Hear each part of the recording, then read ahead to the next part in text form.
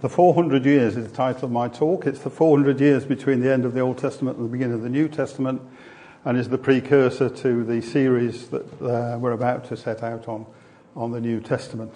I have to be honest and say that I haven't looked at the 400 years much over the last however many years I've been a Christian, because for some reason it's been misnamed the 400 years of silence, and it was far from silent. It was highly significant in the preparation by God of the culture of the day, the Jewish people and the world itself, for the arrival of his promised redemption that is mentioned in Malachi at the end of the Old Testament. It was a period of preparation. Not surprisingly, it's known as the intertestamental period. So, what happened during that 400-year period? Well, much was to happen in that 400-year period that would shape the world to God's eternal plan, which he had known from the beginning and is still carrying on today. So we shouldn't be surprised that this 400-year period was a time of preparation. In Galatians 4 and 5, Paul says, "When the fullness of time came, God sent forth his Son, born of a woman, born under the law, to redeem those under the law, that we might receive the adoption as sons." When the fullness of time came. We can gather from this statement that God was getting things ready, as I say, in that 400-year period for the arrival of the most significant person and event in human history, the coming of his Son, the Lord Jesus Christ, into this world.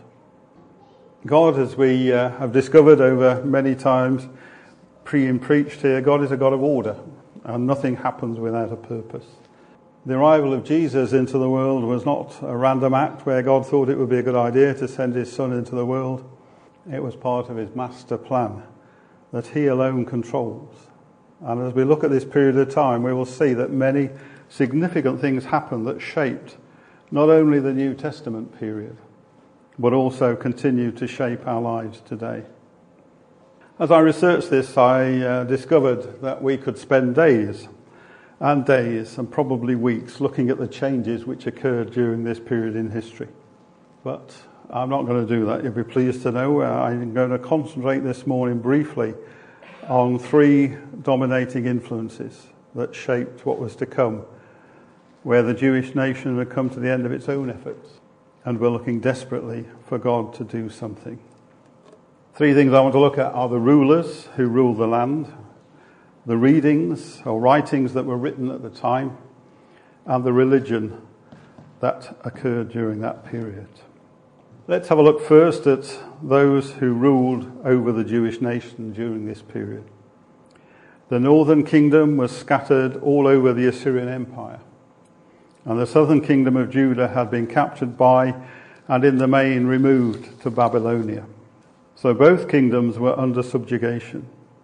In around 536 BC, the Persians conquered Babylonia, and their foreign policy was such that they allowed the people of Judah to return home and to rebuild their cities and to worship again in the temple in Jerusalem.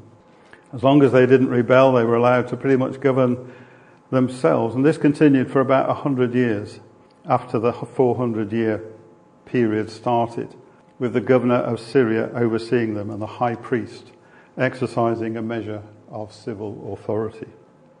In 334 BC, Alexander the Great appears on the scene.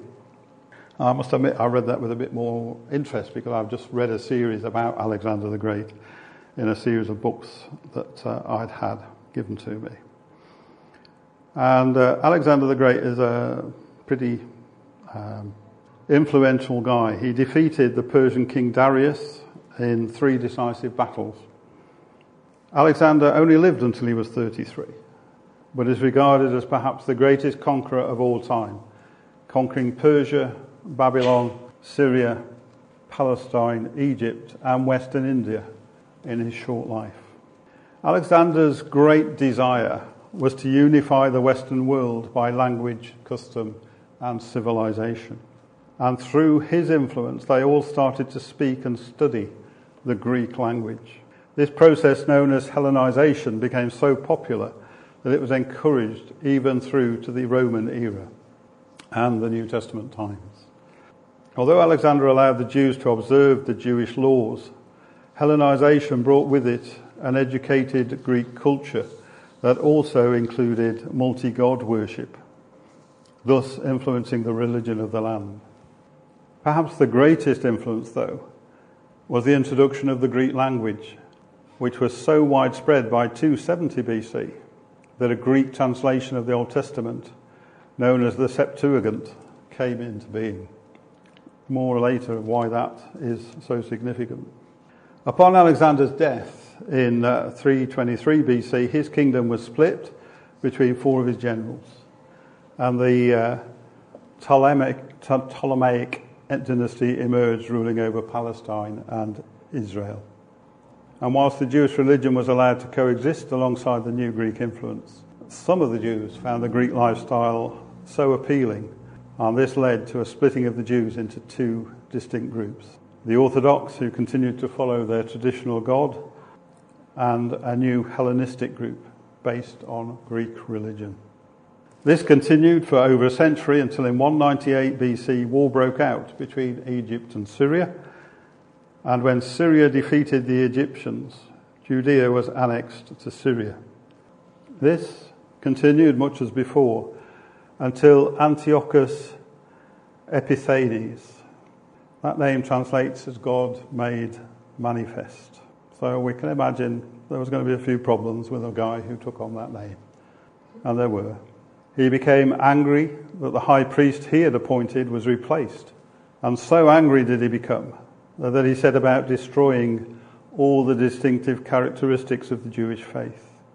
All sacrifices were banned, so was circumcision.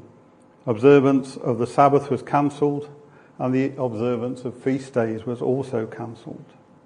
The Jews were forced to eat pork and make sacrifices to idols, and practically every copy of the Hebrew Bible was either mutilated or destroyed. His final and perhaps most dastardly act was the desecration of the most holy place in the temple, where he built an altar to and allowed sacrifices of pigs to the god Zeus. Many Jews who opposed this were killed. But God's plan was still taking place. And opposition to Antiochus was led not by some great king or some great influential person within the Jewish faith. It was led by an elderly priest in a small village northwest of Jerusalem. His name was Mattathias. And when a Syrian official came to the village to try and enforce heathen sacrifice on them, Mattathias and his 5 sons revolted. They killed the official and they fled to the mountains, where thousands of loyal Jews joined them. And over the next years, Mattathias and his sons after him, in what is known as the Maccabean Revolt, had retaken Jerusalem by 165 BC. They cleansed the temple and restored biblical worship. This event is celebrated by Jews even to today as the Feast of Dedication, or Hanukkah. The Jews gained independence from Syria in 142 BC and enjoyed almost 70 years of independence led by the high priesthood. And it was during this time that the Pharisees and Sadducees emerged. In 63 BC, the Roman general Pompey conquered Syria and entered Israel. With Rome came law and peace and organized systems. It also brought slavery. 5 out of every 7 people were thought to be slaves.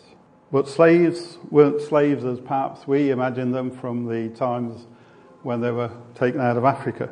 Slaves were often far better off than free labourers, with Rome passing laws to protect the rights of slaves.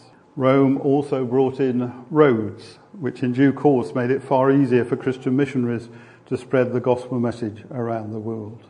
And of course it was into this world that Jesus Christ was born.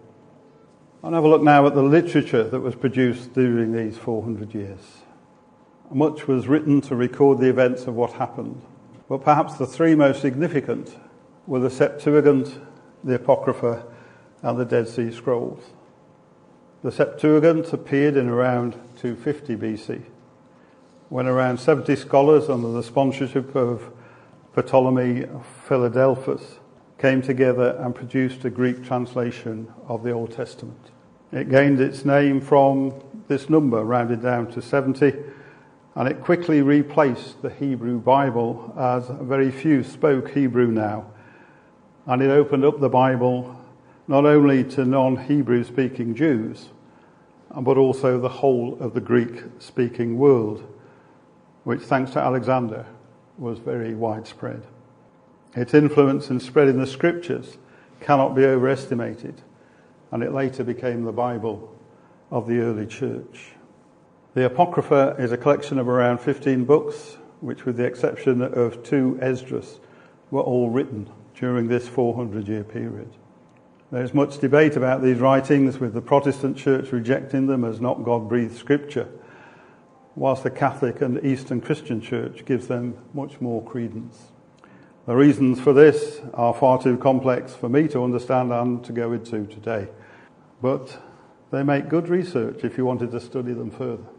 They are, however, recognised generally as an excellent source of the historical facts of the time.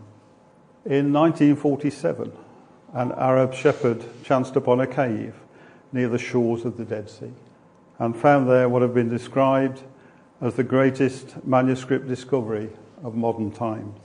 They consist of documents and fragments of documents, approximately a third of which are biblical, with Psalms, Deuteronomy and Isaiah occurring most frequently. And perhaps the most remarkable of them is a complete 24-foot long scroll of Isaiah. These documents confirm many of the later documents of the scriptures, but of themselves are 1,000 years closer to the originals than had been previously known. And they have added much to the authenticity of the writings of the scriptures. And I haven't mentioned it, but they are obviously the Dead Sea Scrolls.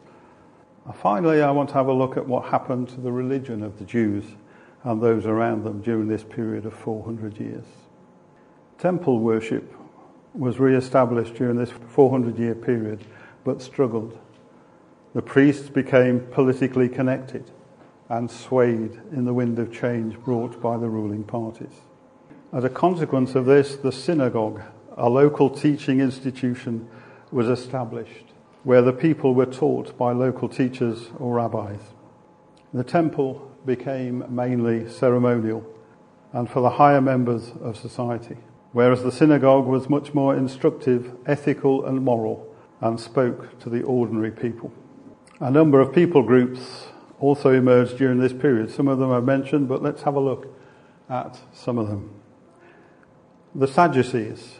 These were connected to the temple, and the high priest and most of the priests came from this group. They were, as I've said, very connected to the rulers of the land, and therefore prominent in the Jewish community. And when Rome appeared, they naturally connected closely with them because they wanted to retain their power, wealth, prestige, and authority. The Pharisees were the local teachers of the synagogues and spoke to the ordinary people without any personal agendas from Scripture. The Sanhedrin was a ruling council of Jews who had been allowed to continue in power from the time of Alexander and administered civil law to the people, saving the ruling powers much tedious administration. They answered to the rulers, and Jesus was, as we know, brought before the Sanhedrin.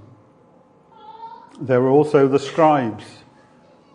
They were established following the return from Babylonian exile and were teachers who were highly involved in preserving the Hebrew scriptures.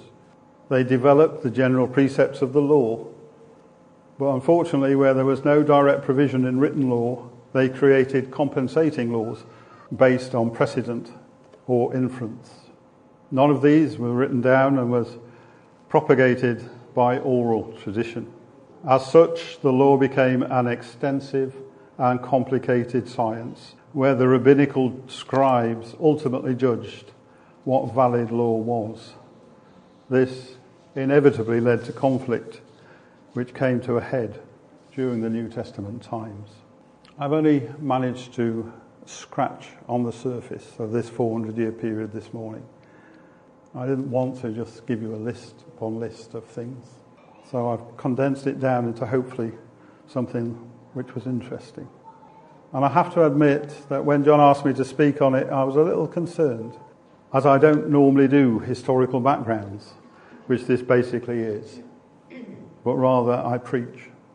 Some say that, like Peter, I only have one message, which is Christ crucified and risen again for our sin. But as I've spent time researching this period, much of the above comes from very many different sources.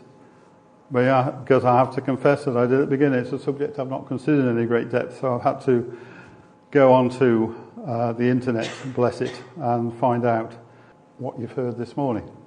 And it's opened up an understanding as to the period and culture that Jesus was being born into with a greater depth than I'd previously got. It's also made me realise that God's plans and timing are perfect. I knew that already, but this has re-emphasised it to me.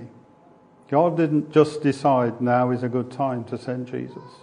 He prepared the ground, and more importantly, the people to receive him. As we heard earlier in Galatians 4:4, and I'm going to read 5 different translations of it, just so you can get a flavour of it. The NIV says, "But when the set time had fully come, God sent his Son." The Amplified Bible says, "But when, in God's plan, the proper time had fully come, God sent his Son." That's my favourite, because that's what I've learnt from this study. Holman says, "When the time came to completion, God sent his Son." The Message says, "But when the time arrived that was set by God the Father, God sent his Son." And the New Living Translation says, "But when the right time came, God sent his Son." God had spent those 400 years, not in silence, but in a time of preparation, in order that prophecy in the Old Testament might be fulfilled, that the people could see that God keeps his promises and fulfills them. God knew that in sending Jesus, he was condemning him to the most horrendous torture and death, because prophecy had to be fulfilled as God had foretold through the prophets. But it had to be, as Galatians 4:4 tells us, at the right time. My understanding of the historical background to Jesus coming has certainly grown through researching this. And also my understanding of some of the groups and cultures of the time has deepened as well. Perhaps some of you already knew it. If not, I can commend spending some time looking at it to deepen your understanding of the time and culture of Jesus' arrival on earth. There's so much more to read and understand than I've been able to cover today. Some are saying that we are in similar times today, that they're looking for the return of Christ soon to redeem us all, that God has abandoned us to our mess and will only speak again through a prophet when we as Christians and as nations fully repent and turn again to him. I don't know what, if any, truth is in any of those statements, but what I have learned from this study is that God is in control, whatever the circumstances and whatever situation we find ourselves in. That as believing Christians, we can trust him to know what is best for each and every one of us, even when we cannot see it or understand it, and that when the time is right, he will act in sovereign power, and the plans which he has for us as individuals, plans to prosper and not to harm, will be fulfilled.